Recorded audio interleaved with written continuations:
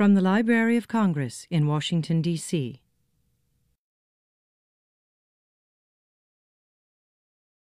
Now we have the pleasure of introducing Esmé Raji Codell, an author, passionate teacher, and certified radiologist who's written several books for children, young adults, parents, and educators. Among them, Educating Esmé, Diary of a Teacher's First Year.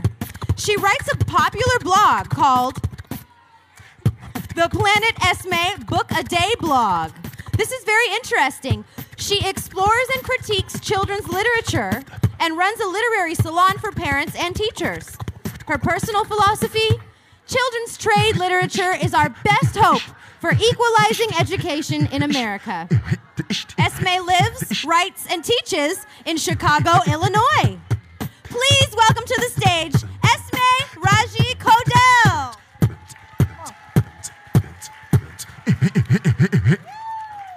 Hello. So wonderful to be here today and to see all of you here at the National Book Festival. How are you holding up? Woo! I'm glad you still have some energy because I am here today because there is a wonderful birthday coming up. And I am here to celebrate that birthday with you a few days in advance. Is it Clifford? It's not Clifford. But you're right. It does have something to do with something red. How many of you like apples? How many of you like red apples? How many of you like green apples? How many of you like purple apples? There's no such thing, at least as far as I know. Who said Johnny Appleseed? You did? Come on up. Come on up. I don't want to do this all by myself. I'll come to you. What do you know about Johnny Appleseed? Your nephew's doing a countdown for his birthday. Do you know when his birthday is? She said if I go on Facebook, I could tell you. You need to get to the digital bookmobile, I think. John Chapman's birthday, Johnny Appleseed's birthday, is coming up on September 26th. And in my home, John Chapman's birthday is a high holy day. It is a very, very special festive day in my home. We bake as many apple pies as we can, and we put a big fat candle in the middle of an apple pie, and we sing a happy birthday to Johnny Appleseed. We also sing another Johnny Appleseed song. Maybe some of you know it. Oh, la la la, oh, the Lord is good to me, and so I thank the Lord for giving me the things I need, the sun and the rain and the apple seed. The Lord is good to me. Amen. Woo-woo. Now, I hope Disney doesn't sue me. We're with the Library of Congress, and I'm going to give proper annotations. That song belongs to Disney. If you come from not a Lord is good to me family, you could say the earth is good to me. But I think the most important thing is that we remember to celebrate this great man. I love Johnny Appleseed so much, and I am a Chicago public school teacher. Yeah, woo-woo! Union. Okay. So I really enjoy Johnny Appleseed so much. The other teachers say to me, well, why don't you marry him then? Well, he's dead, so I can't marry Johnny Appleseed, but I read Johnny Appleseed books to my students, and I could not find a Johnny Appleseed book that really shared what I had to share about John Chapman, Johnny Appleseed. The way I present it to my students is the same way we're going to experience it in this book. I think of the 5 footsteps that John Chapman left to us to fill, both as American citizens and as citizens of the world. And those 5 footsteps are: use what you have, share what you have, respect nature, try to make peace where there is war, and you can reach your destination by taking small steps. The idea of Johnny Appleseed that's important to me isn't who was Johnny Appleseed, but why is he important to kids today? Why is he important to you and you and you? Why should you know who Johnny Appleseed is? And the answer has to do with these 5 footsteps. Why is he important?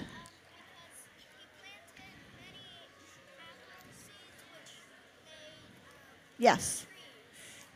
You are exactly right. What is your name, dear?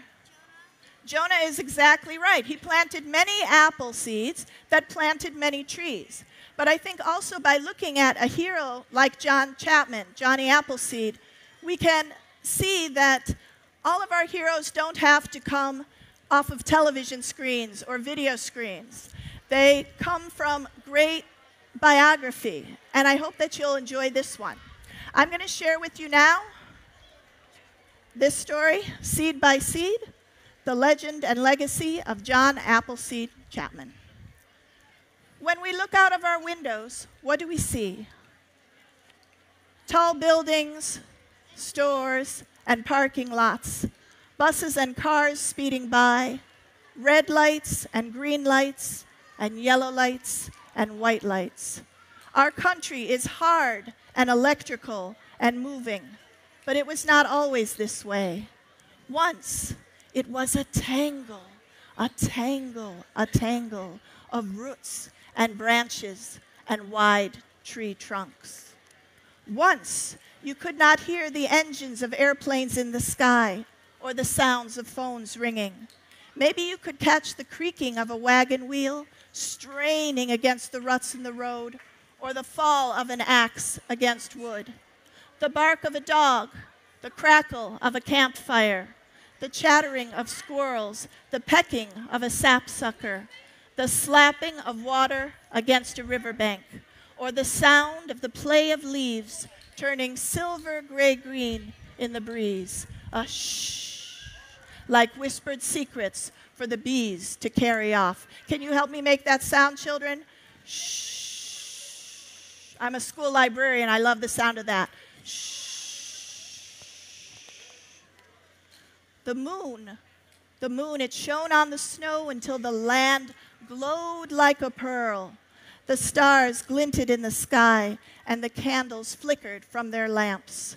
And in this quiet, tree-bough tangled world, the world before the cement was poured and the lights turned on, there lived a man of his time, John Chapman, better known as Johnny Appleseed. The tales of Johnny Appleseed are 3 parts legend, 1 part fact, stories we're not sure are true. But the man, John Chapman, he was real. He was born on September 26, 1774, in Massachusetts. He never drove a car or sent a basketball flying through a hoop. He never acted in front of a camera. He never wore a medal. He grew apples, and he offered them to the pioneers heading west. But wait, so what? A farmer. Why should we remember him today, more than 200 years later, and call him a hero? I will whisper the answer to you, a secret, silver, gray-green. He lived by example. And the many footsteps he took across the frontier in his bare and knobby feet, he left 5 of us to fill. Use what you have, share what you have. Respect nature. Try to make peace where there is war. And you can reach your destination by taking small steps. No one is certain why he began his work of planting trees. He claimed the spirits and angels told him to be a messenger of peace and grace the way to the west with an offering of fruit. What we do know is that by doing the same small act of planting seeds every day, Johnny Appleseed changed the landscape of our nation, seed by seed, deed by deed. What examples did he plant for us? Use what you have. Most apples around the start of the 19th century were grown for making cider. John Chapman started his nurseries of apple trees by obtaining apple seeds from owners of cider presses in western Pennsylvania who were just going to throw the seeds away. Chapman dressed in coffee and potato sacks or wore used clothing given to him by people trading for his trees. Some say he carried his tin cooking pot on his head like a hat, but he had a style all his own. Share what you have. Chapman was rich in coin and rich in friends. He sold and traded trees to pioneers, but if a person could not afford them, Chapman would still allow that person to take the saplings and pay when he or she was able. Does anyone know what a sapling is? Yes? It means like it's a baby. It's a young tree. That's right. Very good. Chapman had 11 brothers and sisters. How many of you have a brother or sister? How many of you have 2 brothers or sisters? How many of you have 11 brothers or sisters? Both hands up. Kudos to your mom. They helped one another out when they could. What, honey? He made a fire? Yes, he tells stories. I'll get to that page next. Besides his love of apples, Chapman also had a strong affection for reading, especially books by a religious man named Emanuel Swedenborg, who preached love, tolerance, and faith. It's said that John Chapman used his open shirt as a pouch to carry his books. It's also said he ripped books into chapters in order to circulate them between the settlers. He liked to gather children and families around him and delight them with a story time with news right fresh from heaven. In this way, he was the frontier's first librarian. So imagine that. He has a book, and there are not many books in these times in America, and he rips it. He rips it into chapters and passes them around. Respect nature. John Chapman lived most of his life outdoors.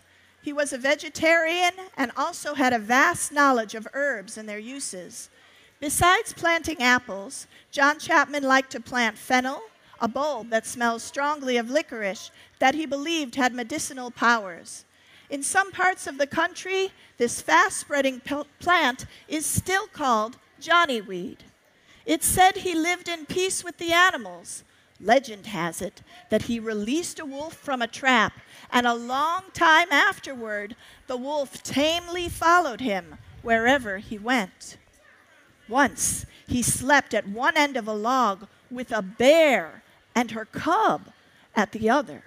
Another time, when he noticed that his campfire was singeing the wings of mosquitoes, he doused the flames in order to save the insects. When he saw that an animal was being abused, he would buy that animal, nurse that animal back to health, and find it a good home. The only animal he was known to have killed was do you know what animal? Yes?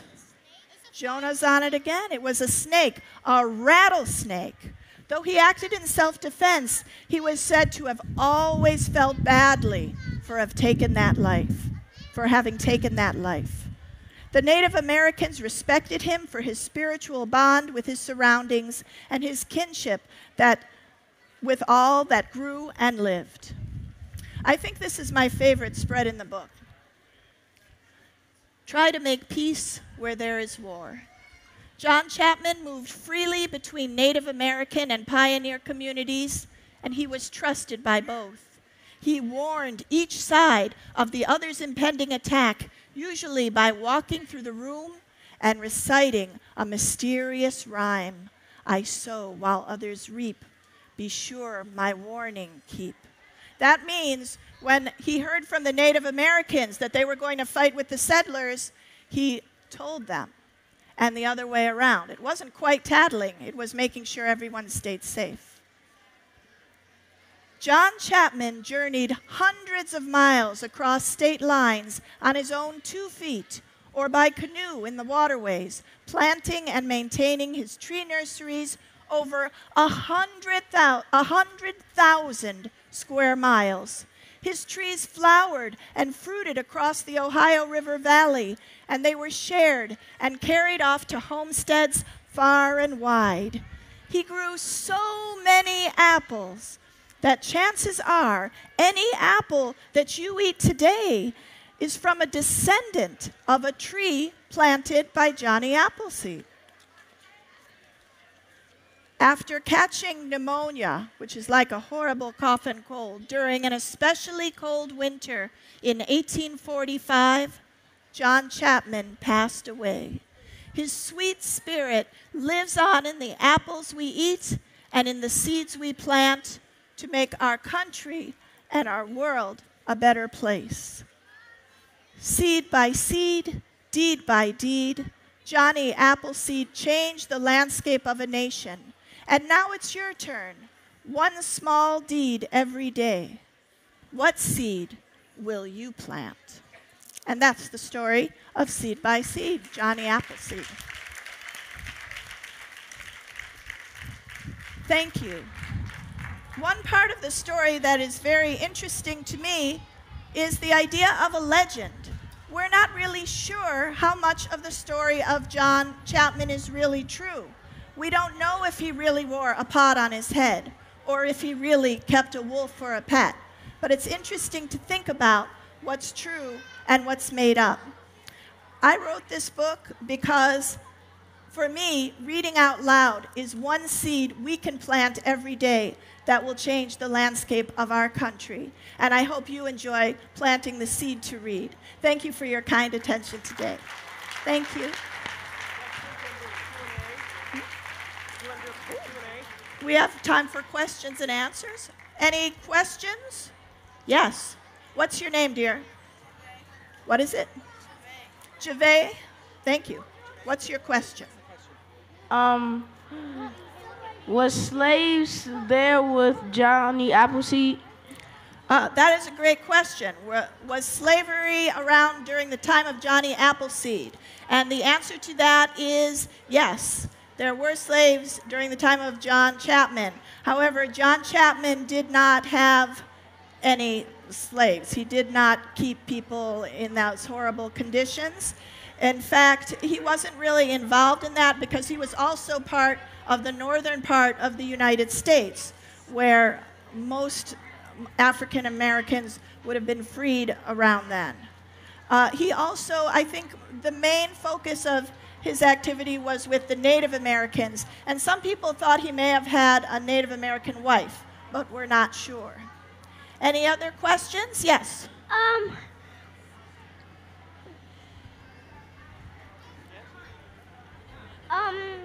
I've never had a purple apple. You have never had a purple apple. What kind of apples have you had? Green and red. Green and red. Has anyone had a yellow apple before? Those are very good too. And I don't mean to hurt Johnny Appleseed's feelings, but if you want to make a really good apple pie, you can add a pear or two into the mix, and it's extra good. There is a recipe on the last page of the book. It's a very simple recipe for your own apple pie as well. Yes, sir? How many brothers did Johnny Appleseed have? That's a really good question. You know, I would have to double check my sources. I'm pretty sure there were 6, but I'm not positive. I might have to go back to the library to check. Or you can go and you can beat me to it. One thing I know is that one of his brothers came to live with him in the woods and helped him with his orchards a lot. Maybe that's a good subject for another book from the brother's point of view. Good idea, kid. Where's microphone guy? Okay. Oh, a grown-up. Hi, grown-up. Hi, I'm Madam Esmé. I'm a children's librarian in Alexandria, and I've been educating Esmé a number of times, enjoyed it a great deal. I was wondering from your perspective what the advantages and disadvantages are of switching from being a teacher to a librarian. Oh, the question is the advantages and disadvantages of, I used to be a 5th grade teacher with the Chicago Public Schools, and now I'm a school librarian with the Chicago Public Schools.